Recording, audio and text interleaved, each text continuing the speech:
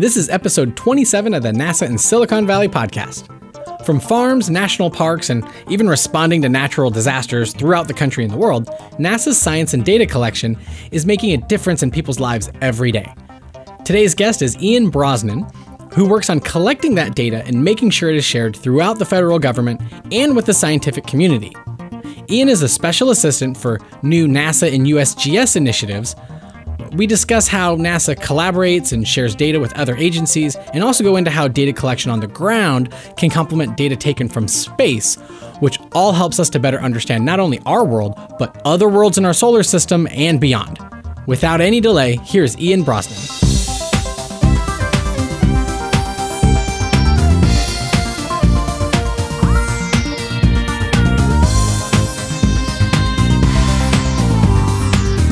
Tell us, how did you end up at NASA? How did you end up in this area in Silicon Valley? So I actually came here right out of grad school under the Presidential Management Fellowship Program. Okay. Particularly under a track that NASA was key in initiating, which is the STEM side. So they're really interested in bringing folks in, I think, who wouldn't traditionally come into the federal government with a technical degree, but had an interest in federal leadership and management. Okay. So it was a perfect fit for me because before grad school, I spent my career in the Coast Guard. So oh, wow. I was really interested in sort of pinning together that technical and that leadership side. Was it the Coast Guard that sent you to go do your grad school stuff? Or? No, it wasn't. I actually left Coast Guard back in 2009, went into the reserve side then, but I was funded by DoD to do my PhD research, a lot of work on acoustics and fish tracking. Really? So where did you do that? Cornell University. Okay. Yeah, so I mean, Cornell is not necessarily known as the world's largest oceanographic institution. Not a lot of oceans near Cornell? No, not a lot. But there was a small but distinct community of earth scientists, and particularly ocean scientists there, and spread across the different departments. Cool. And I'd known my advisor since I was a little kid, and he'd started up this group and program on the West Coast to do the salmon survival work. So when I heard about it, I just gave him a call and hadn't talked to him in about 20 years and thought it was a great opportunity, so I went. Nice. So go from salmon studies in Cornell to then, I'm guessing you just saw it online of, hey, sign up for the PMF, the Presidential Management Fellowship. Right. You just applied for it, did the interview, and that was it? It was pretty interesting. So this job was never actually advertised. Yeah, because the PMF, it's not necessarily, you don't know what you're going to go, what federal agency you're going into beforehand. Right. It's yeah, no, the series of hurdles you jump through in interviews, and even once you're selected into the program, I think it's still only about 60% actually get picked up while they have an active chance. But no, I got a call. We have a position open. Would you be interested in it? So they came looking for you. They did. Yeah. Oh, funny, because I know a lot of people who are in the PMF program, they get in, they pass, they took their exam, they're in. Right. And now they got to go sell their resume out to all these federal agencies of like, please pick me up. Exactly. And I think selling the resume is an important piece, right? I think a lot of people don't do that. They just wait. So I was all over D.C. talking to different agencies, but this one actually did come out of the blue. And I think that's probably because I think our HR folks in D.C. were critical in creating the program, and so they instructed the centers to get out and start actively looking. Oh, wow. So they found you in this pile of new PMF employees, and so they called you up and were like, how about coming to California? Right. And my wife and I had been looking to come back west for a while. We were stationed together in Seattle for a few years, and I grew up in Portland, Oregon. So it was nice to be back on the West Coast, back in the mountains and the sea. Excellent. And so when you came over, did you automatically, did you continue doing salmon studies at NASA? Or how did that, what job did you end up landing into? Well, so I landed in the Earth Science Division because we still had an NSF postdoc I'd won at Cornell. Okay, that's the National Science Foundation, right? Pretty big $500,000 grant to do some technology development. And I wasn't quite ready just to hand that over. I think nor was the lab I was leaving quite ready to take all that on. So we continued to do a little bit of work with them, a lot of fish surgery up in the Northwest. Okay. A lot of equipment deployment. And then once everything was sort of in place to track these fish with this new prototype technology, we could sort of turn it over then. So I've done a little bit. I've published 2 papers since I've been here. Oh, wow. What were those on? Research. The first one was looking at survival rates going downstream of dams. Okay. Right. So the big question right now is, do we sort of increase the amount of water we pour over the top of the dam to benefit salmon by moving them to the ocean quickly? Okay. But the negative side effect of that is you increase the amount of dissolved gas in the water. Okay. And so when salmon sort of run that water over their gills, kind of a lot like the divers get the bends, it sort of bubbles out into their bloodstream. and can either kill them almost immediately, kind of a stroke type event, or it can basically create debilitating illness that makes them more vulnerable to predation and disease. And so it's a sort of secondary mortality effect. And so we were interested in 2011 when they had a massive flood and they had to spill to kind of preserve the integrity of the dams, do a natural experiment to look at that effect. So we found, some effect at very high levels of spill. And I know some people would be like, how is this NASA? We're talking about like dams and spillover. So right. How does the connection go on through? NASA's got a definite interest in our science, but a lot of that focus is from looking at the Earth from space. So we're really just continuing the research that was ongoing when I got here, and then wrap it up and move a little more towards research that I think is of closer NASA interest. So I'm bringing that technology skill set for tagging animals and sensors and trying to bring that together with different groups here to understand, like Jingli has this carbon nanotube sensor that can do gas detection. Okay. How can we use that to understand the concentration of flux of gases all over the world simply by putting that sensor on the back of an animal and letting it fly around the Pacific Ocean? Letting it do it for you. Right, exactly. So no aircraft, no pilot, very low-cost sensor. All you really need is a grad student in the field. Wow. Yeah, it's one of those interesting things of all the planets that exist in our solar system and beyond, like we're kind of sitting on one. It behooves us to understand what's going on here, especially if we're looking at other exoplanets and trying to see if there's any comparabilities or just trying to see just to understand it better. I think it makes sense for us to know where we live and see how that compares to other places. Yeah, it definitely does. So. And also the tech transfer of like, okay, how can you take this that we're using? Yeah, no, I think that tech transfer piece is a really great point. I think a lot of that work that we do, cause I think part of the reason why Jingli developed a sensor was to be able to detect trace gases up on the space station during space flight. But how would the sort of ecological or atmospheric chemistry groups know that instrument had been developed and was sort of available for tech transfer? Okay. So having different people come in through the center with different skill sets and different communities really gives you a chance to sort of say, oh, that piece that you have there, we could really use that over here. Okay. For a small bit of seed funding, make that transfer and create a whole new line of research for folks. So what's your day-to-day like? So when I got here, one of the things that was sort of a live topic was the idea of moving U.S. Geological Survey from their Menlo Park campus onto NASA Ames. And that's a cool thing, especially in the Silicon Valley area. Of course, you have the companies, you have these tech startups, big tech companies, Stanford, you have these, but you also have other federal agencies. It's like here we are looking at space, then the U.S. Geological Survey that's looking in the ground. Right. And that's a really interesting point, right? They're at the ground level. We're on the space and air side. So we have this interesting opportunity as they come here to work orbit to core. Nice. Right, nice. And we'd worked with them before, even in this area. So what kind of stuff have we worked with? So we've had a kind of long history, I think, with USGS nationally, right? They were heavily involved in the early lunar program, helping to map different planets. I think they still do that work with NASA, look at the visual imagery and create maps for rover use. But particularly here between Menlo Park and NASA, we've got about $1 million that have come in from USGS over the last couple of years. Oh, really? Especially to sort of look at the technologies that we have and see if they can be applied to USGS's particular problems.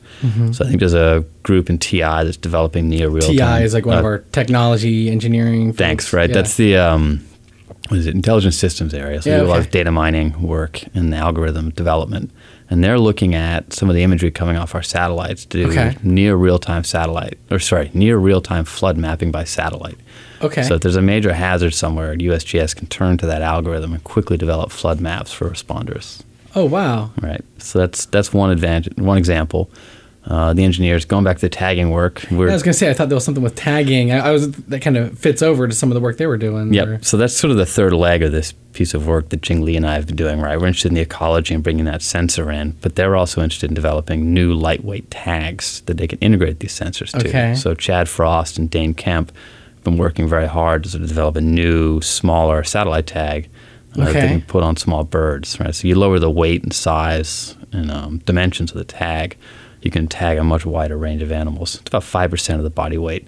So even a few, a gram or two reduction opens up a whole new world of research. They have these animals who have these like small, like light tags. Then are out gathering data for you. Exactly. And not only you know where the animals are, but then like their environment, what they're walking through. Exactly. So it's animals as a subject of research interest, right? So we're going into where they go, where do they nest, where do they migrate through, what are they exposed to as they go, and then the idea of the animal also as a research platform. So you may not be that concerned about what the animal's doing, but you're really interested in the environment it's flying through. Yeah, I was going to say, when you're talking about like the U.S. Geological Survey and even not, also NASA, of course. So normally when you think of USGS, you think of like earthquakes and like things like that. How does that match in with like tagging animals and looking at from the satellites? Right. So this flood mapping. This is a bit of federal government history, right? If you look back, how many times have we brought agencies together and sort of mushed them into one new larger agency? Okay. Right. So this happened, I think, I heard last night, right? National Geospatial Intelligence Agency, who also have a now presence in the Silicon Valley, right? They're a mapping agency and a visual imagery agencies that were brought together about 10 or 15 years ago. USGS is similar. They were U.S. Geological Survey to begin with, and then they brought in the National Biological Survey. So and integrated all of Department of Interior science under that USGS hat. So as a function of that, they do the traditional earthquakes, they do traditional water research and hydrology, but they've also got that strong biological component. And, the other thing that's, I think, a benefit to that is, as we sort of look more and more at the natural world, we realize we can't look at it in these single silos, right? It's not just geology, it's the overlying ecology and the two that affect each other. So having them together, I think, gives them an opportunity to work across those traditional boundaries. Yeah, it's cool. I mean, you think of the federal government as this behemoth, this big organization made up of all these different agencies and these different, different entities. It makes sense. You have scientists who are working on stuff, you can keep them in their silos working by themselves with their own teams, or you can start like cross integration and everybody can kind of start sharing their data. Let alone when you look at science, then it's also a matter of like sharing it with like universities and with other people to kind of get that overarching, the big picture look, I guess, and more hands in it. Exactly. And that's really what we're trying to push with the USGS move, right? That's right, because they're moving. You said that they were up at Menlo Park, but they're coming over here to Moffett Airfield, near Mountain View. Right, exactly. So they're not far now, right? I mean, depending on the state of the traffic, it's a 15 to 30-minute drive. But it's also nice when you can share office space. Exactly. Be in the building next door. Right, and we know well that, as you move people closer and closer together, right? They're in separate campuses. You move them onto the same campus, or you move them into the same building, or you move them onto the same wing of the building or the same floor. Your probability of having these collaborative opportunities basically goes from almost nothing to nearly 100%. It's also social-wise. It's like, as a person, you hang out with people who become friends, and then, so when you're doing your work, it's such an obvious thing of like, oh, I know Bill over there, or I know Susie, she's working on exactly. Thing, so you have those water cooler conversations, that conversation over lunch, and you talk about, I've got this new initiative, and I'm looking, to do some lab work with it, but we don't really have the skills here. And I don't know where to go. And maybe somebody else around the table says, you know what? We've got that exact piece of equipment that you need, and we can help. Oh, cool. So those, I'm really looking forward to those, as you say, those sort of community opportunities that will pop up in the conversation. The synergy buzzword of bringing people together. Right. But then I think, those are the things that'll pop up naturally in conversation. But we'd also like to take it a little bit bigger than that and see, are there areas where we can work to orbit core collaboratively, not just in these kind of small opportunities.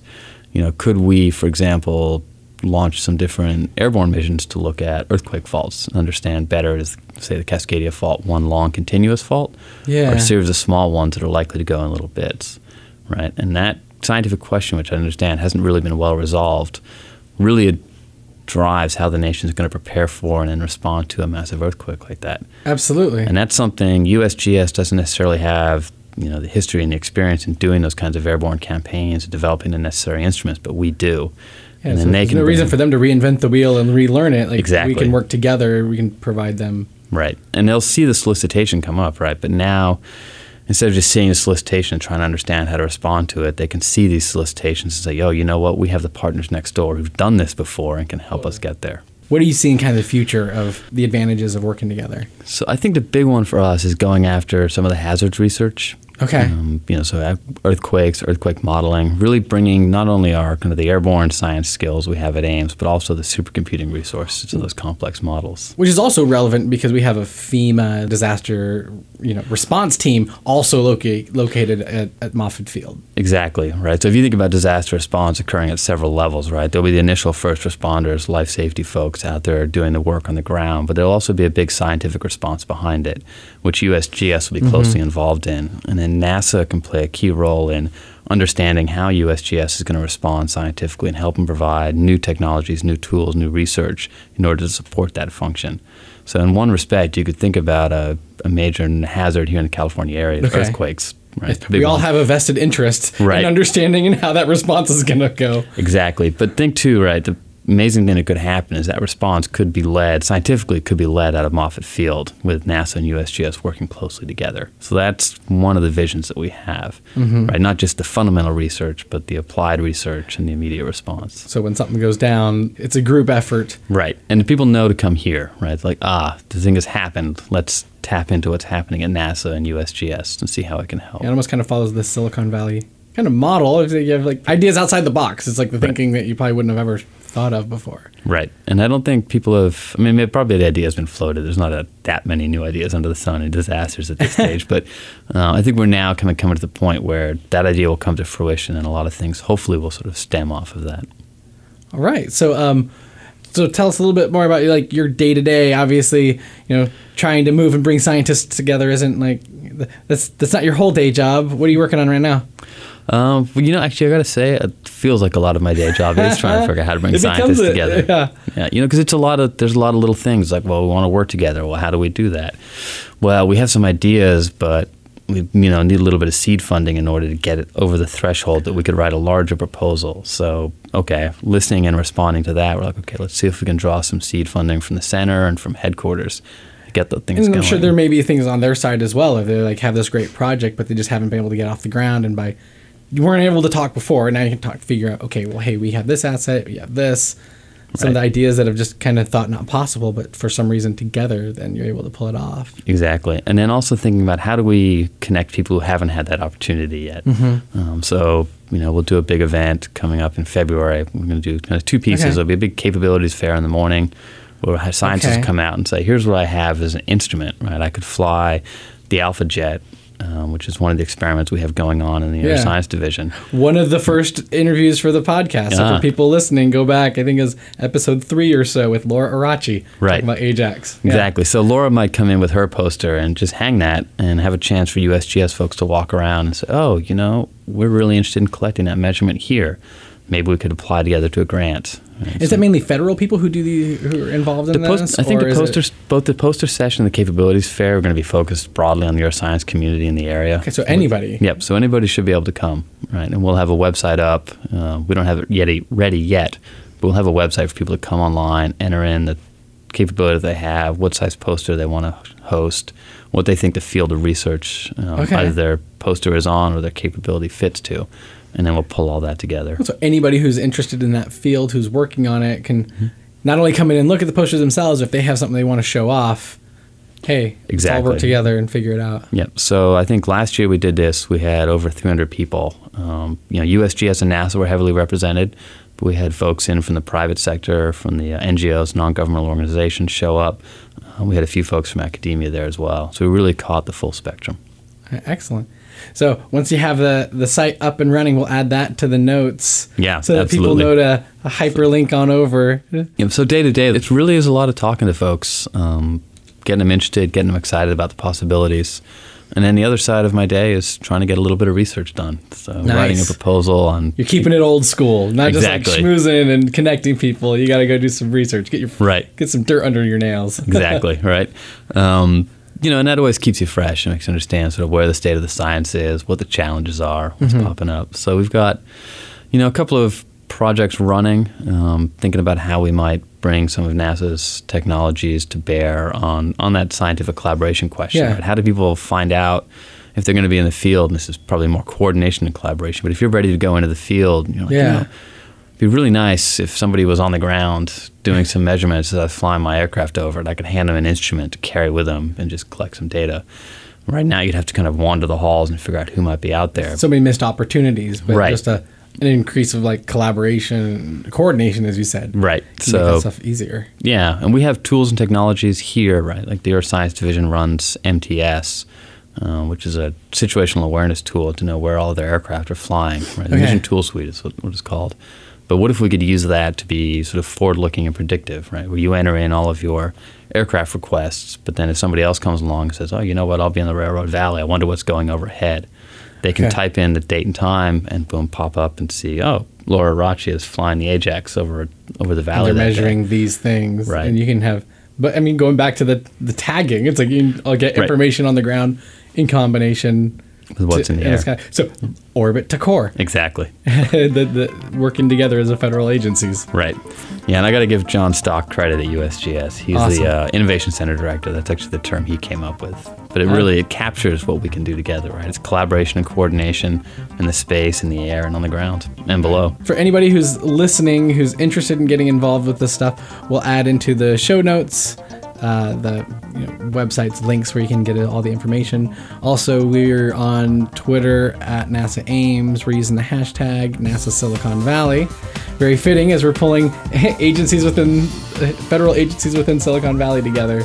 Absolutely. To kind of help coordinate. Thanks for coming, Ian. Yeah, thanks so much. I really appreciate the time.